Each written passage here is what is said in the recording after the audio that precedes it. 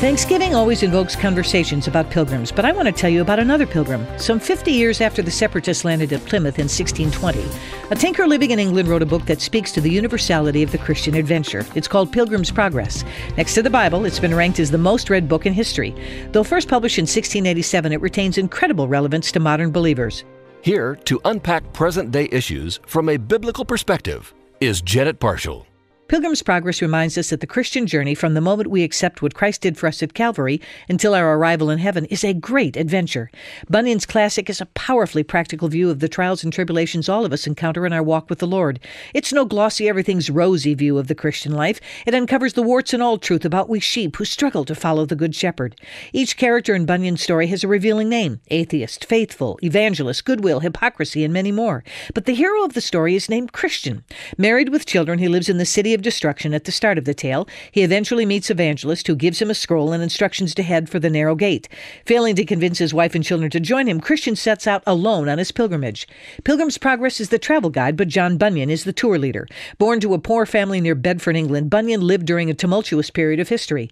Oliver Cromwell was leading a revolt against the crown. Bunyan was recruited into the army, fighting on the side of the parliamentarians. He was described as a very great profane sinner and an illiterate man. But things changed dramatically when he met John Gifford, a Bedford pastor who had persecuted Puritans before accepting Christ as Savior. Gifford introduced Bunyan to Christ, and the great adventure began.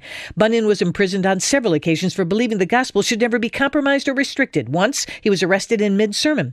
His first imprisonment lasted 12 years. Separated from his family, he languished alone in a dark, filthy cell. As Bunyan pleaded with God in prayer and devoured the scriptures daily, a vision of the Christian life formed in his fertile imagination. His doubts, struggles, sufferings, and victories took on an allegorical life of their own. The seeds of Pilgrim's Progress had taken root.